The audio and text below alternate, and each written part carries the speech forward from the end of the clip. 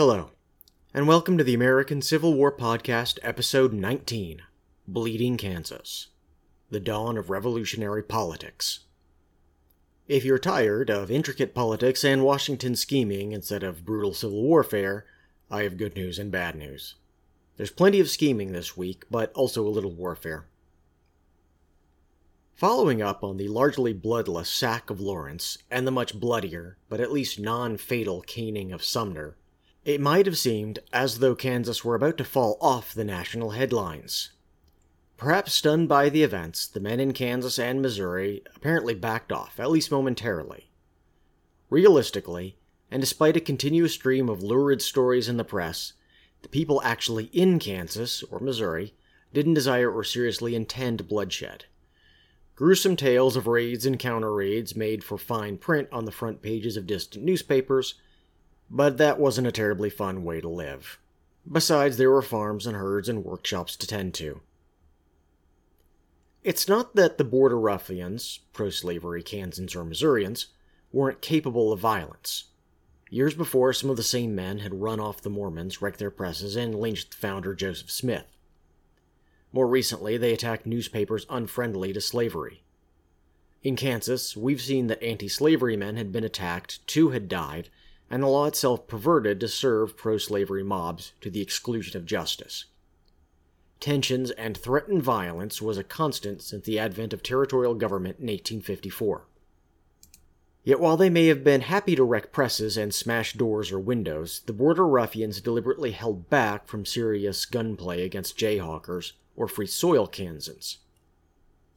There were times when it seemed that violence would indeed break out, but instead one side or the other always backed down. In a way, despite all the running to and fro, the conflict over slavery looked more like a game than a real and deep feud. It was fun to get together with your buddies, go have a few drinks, then ride around on patrol and then have a few more drinks later that night. Unfortunately, it did not remain that way for long.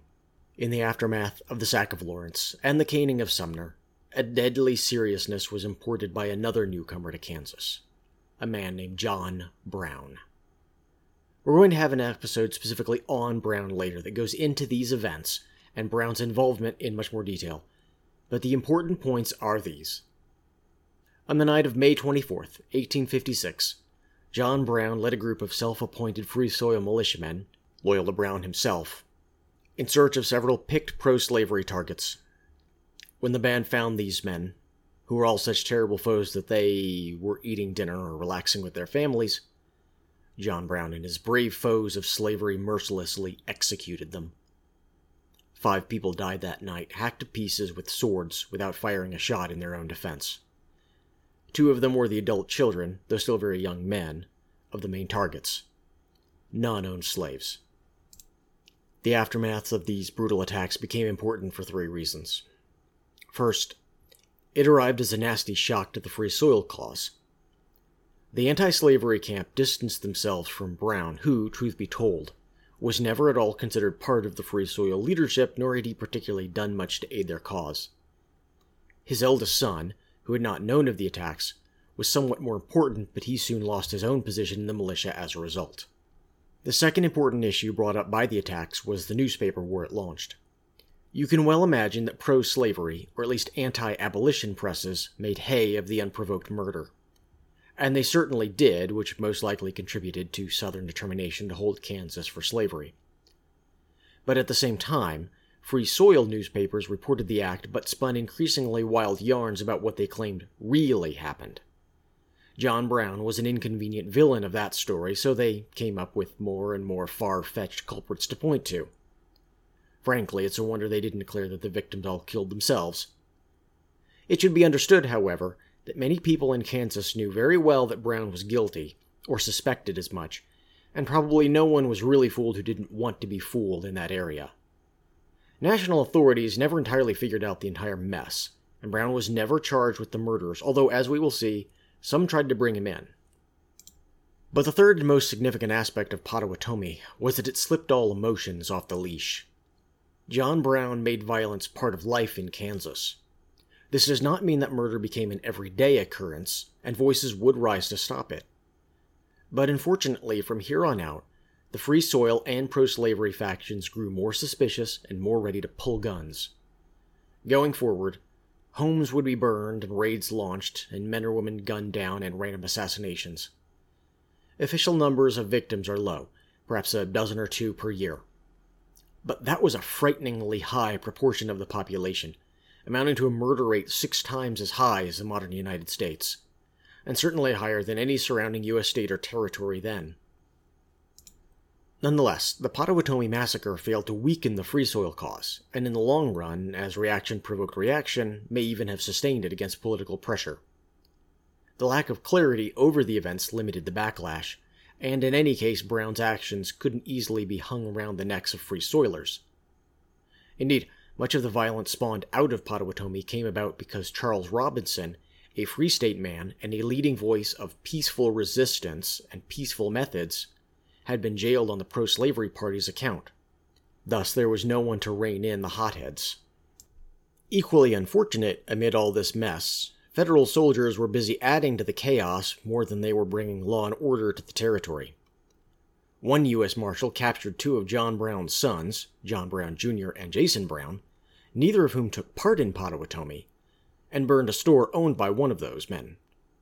American soldiers then tried to use the 2 as hostages to exchange for Brown. Infuriated, John Brown himself appeared, but he brought with him Free State militia who surrounded the marshal and soldiers alike, who suddenly realized they had bitten off much more than they could chew. Brown was outnumbered and outgunned, but he had brazen fury and induced the soldiers to free his sons. Of course, with federal agents and territorial militia out committing arson and taking hostages, the Free Staters weren't about to submit to any outside authority. At best, a detachment of cavalry troopers could make them lay down their arms only until it moved on. Of course they tried, and even forced the Free State Topeka legislature to disband at gunpoint. But this could only work in the short term, and every attempt to enforce the law fell short because the laws themselves were corrupt from the start. The only consequences were that the second governor wisely quit and got out before the politics backfired on his career, and his temporary replacement was removed for making the situation worse. We should take this moment to clarify just how bizarre the situation in Missouri and Kansas had grown.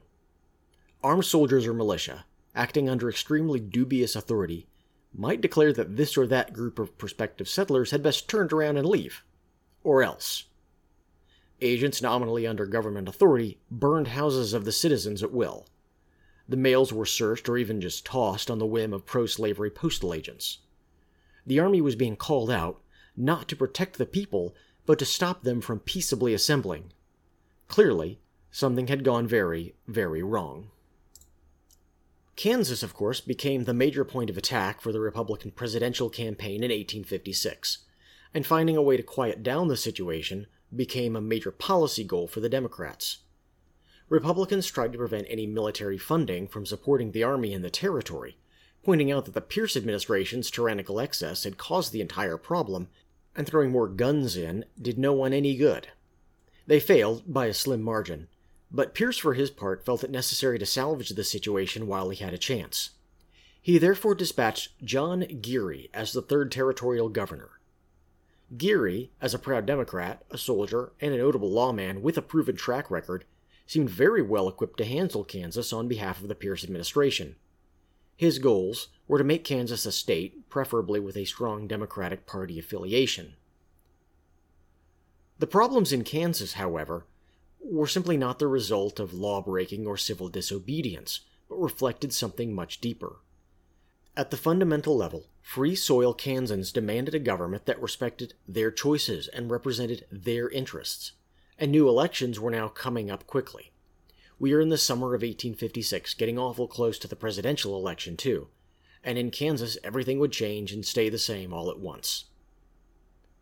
Geary succeeded in tamping down the violence and bringing a modicum of order to the territory. He made public appeals for decency and promised to be a neutral, honest governor for all Kansas. Geary stuck to that promise too, and in return the violence in Kansas at least slowed for a time. But problems remained, not the least because now everybody in Kansas had armed and joined one faction or another. For a second, though, the pro-slavery faction engaged in rank dishonest dealing, constantly trying to undermine Geary precisely because he worked assiduously to be an honest broker. The territorial legislature imposed in the original elections back in 1855 in a questionably legal process remained extremely pro-slavery.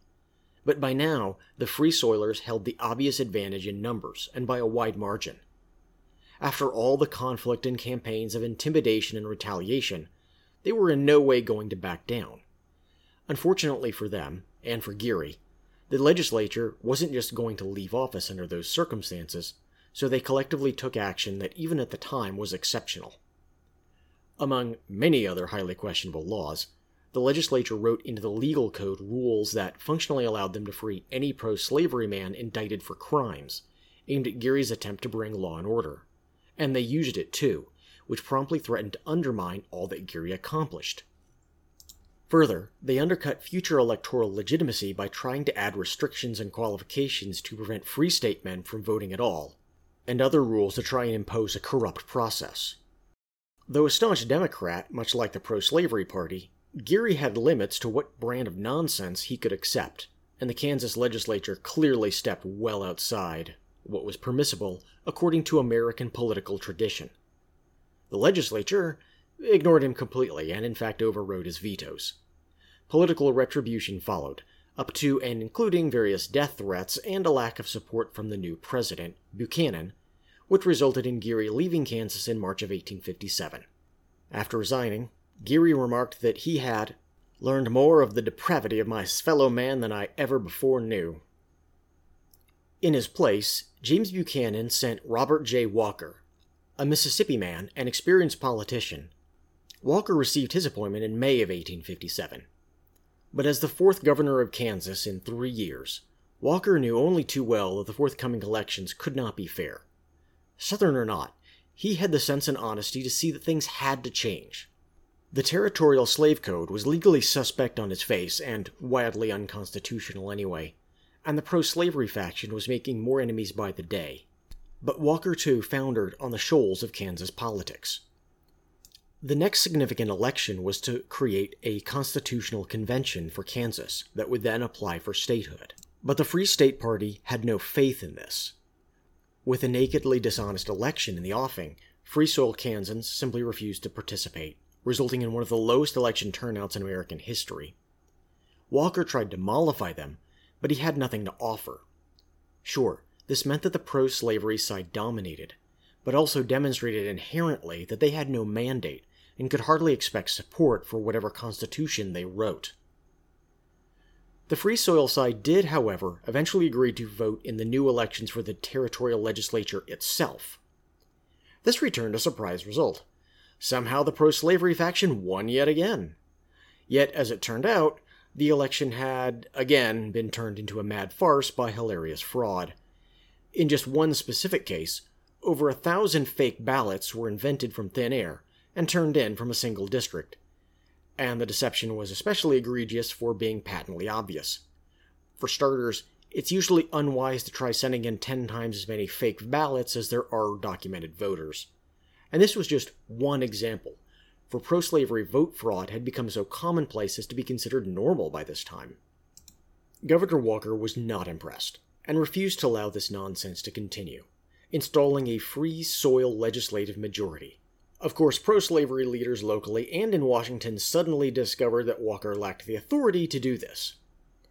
Side note, for my part, I do not claim to know whether or not Walker overreached legally, but seems as though someone must have the authority to review and certify the election returns.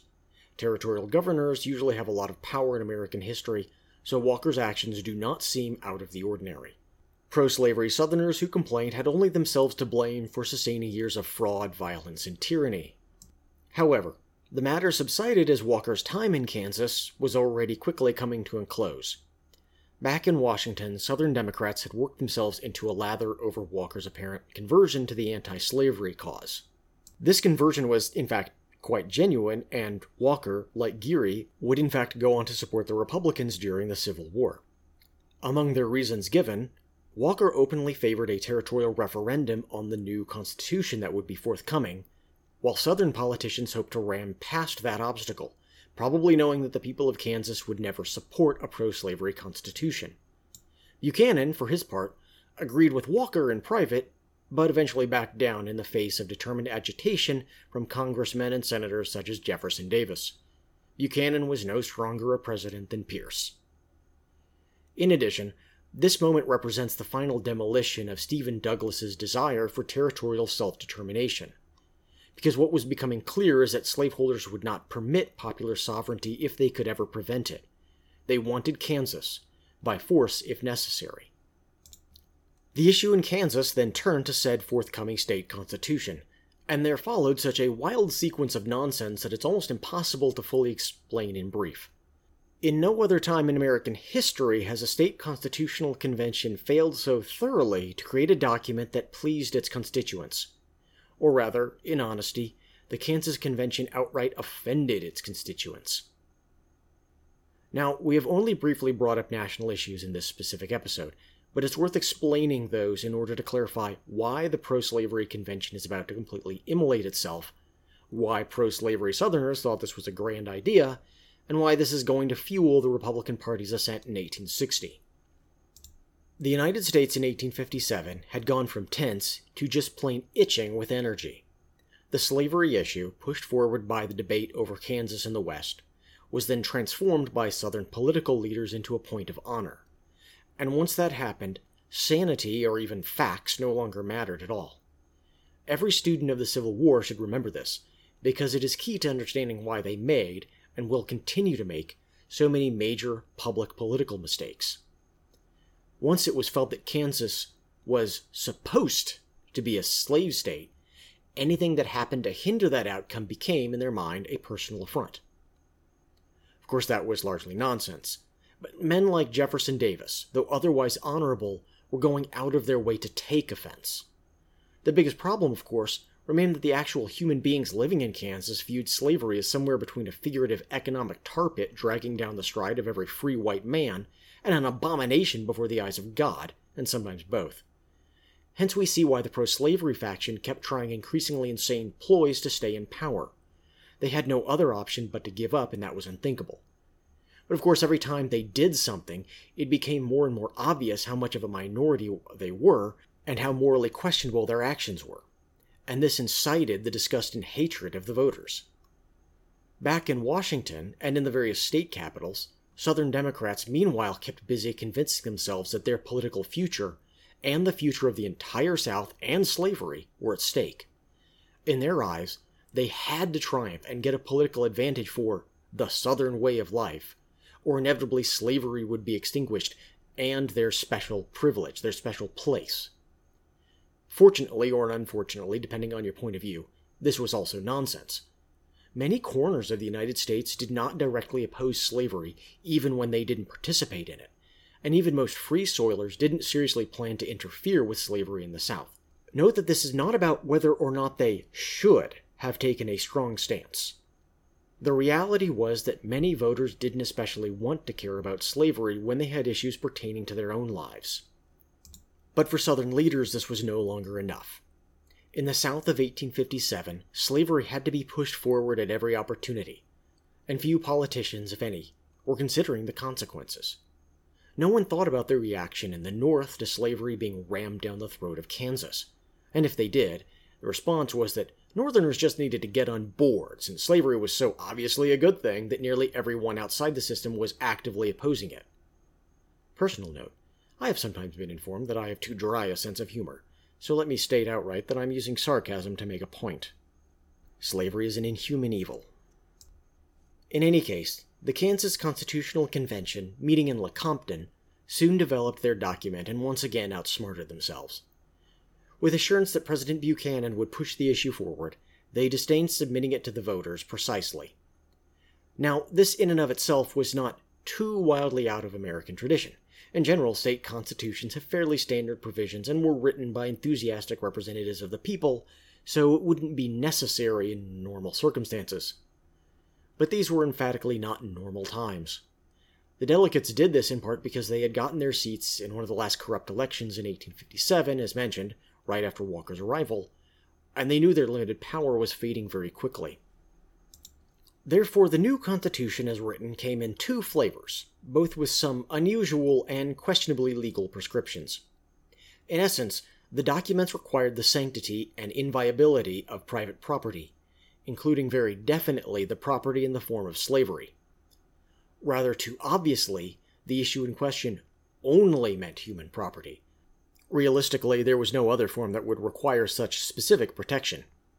The state constitution further tried to lock down this provision to prevent an anti-slavery majority from ever removing that section in the future, a tactic of very questionable validity under the law. To clarify, in the American legal tradition, a legislature may choose to take up an issue or not, but cannot bind future legislative sessions. Either the legislature has authority or not, and that authority is not normally time-dependent.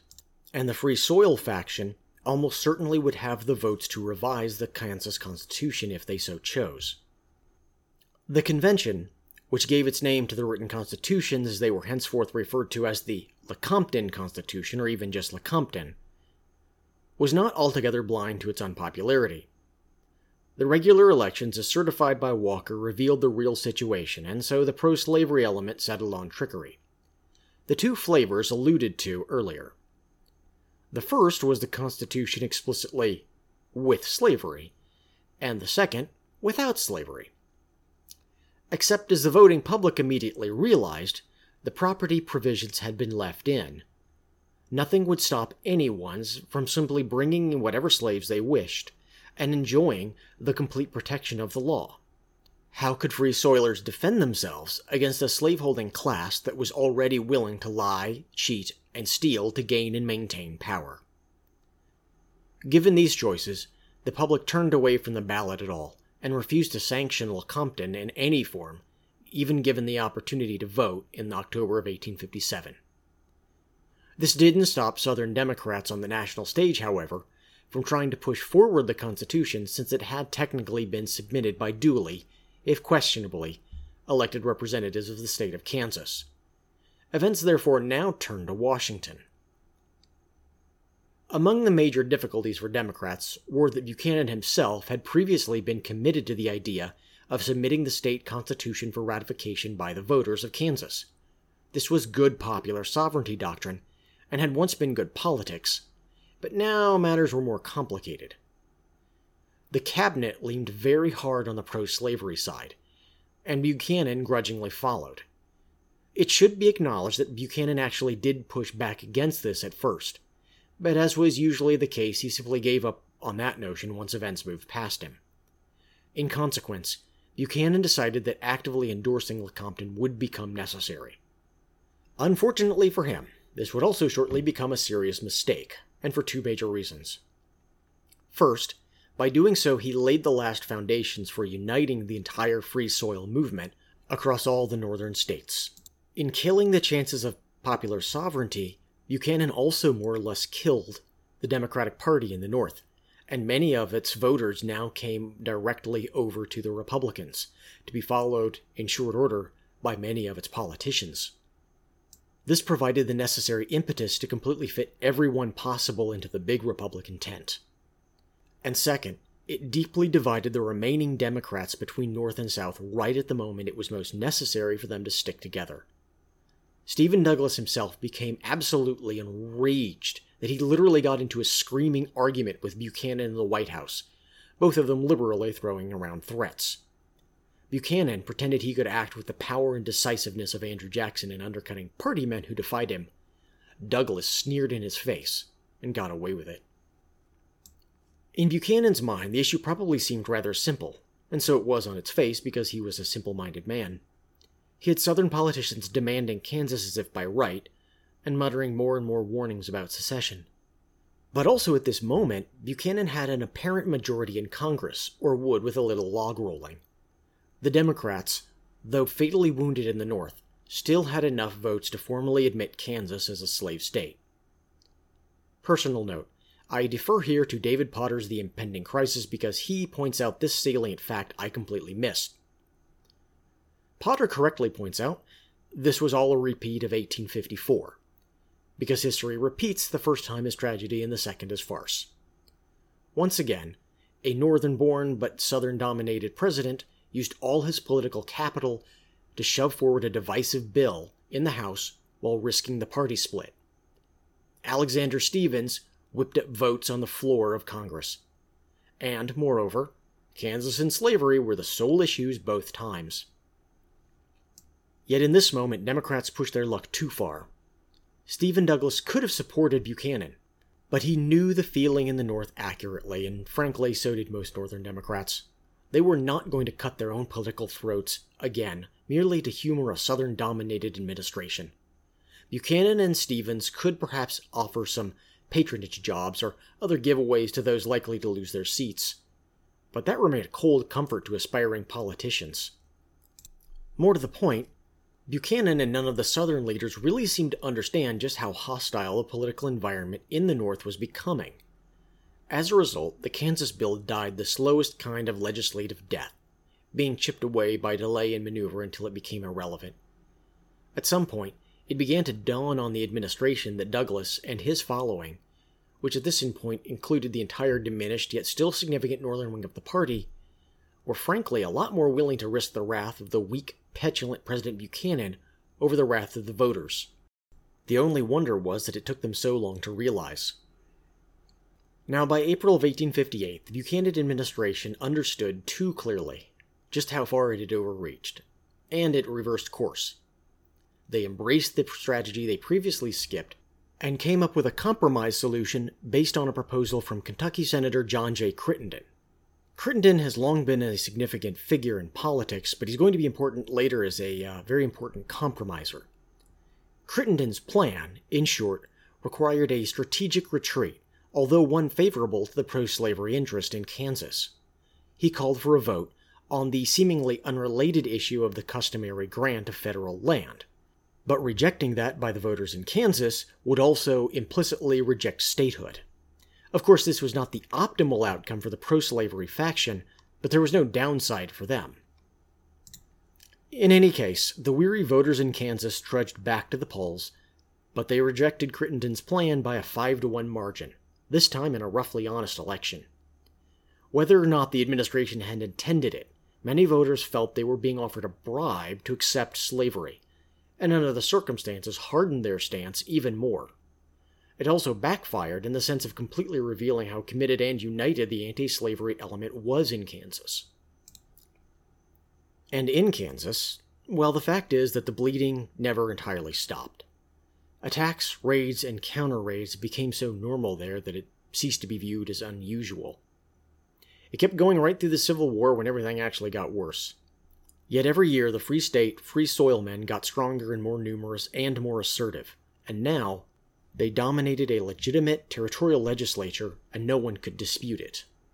They did not receive statehood until 1861, but it was their men, Charles Robinson and Jim Lane, who would go on to represent their state. This moment also presented Southern Democrats with a huge problem in the future, though they had perhaps not entirely realized it. With their votes in the Senate, they could potentially hold the line on granting Kansas statehood under a free constitution. Yet this would inevitably become a weird anomaly the longer it went on, and as the territorial population increased even more. The only reason Kansas didn't become an even bigger political issue is that the entire country exploded into a shooting war first.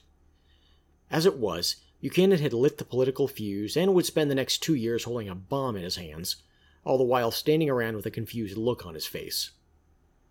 Next time, we see yet another step in that slow-moving blast as a middle-aged servant named Dred Scott finds himself at the almost literal crossroads of slavery, freedom, and the battle for the soul of the territories. Thank you for joining us on the American Civil War podcast. I hope you'll come back next time.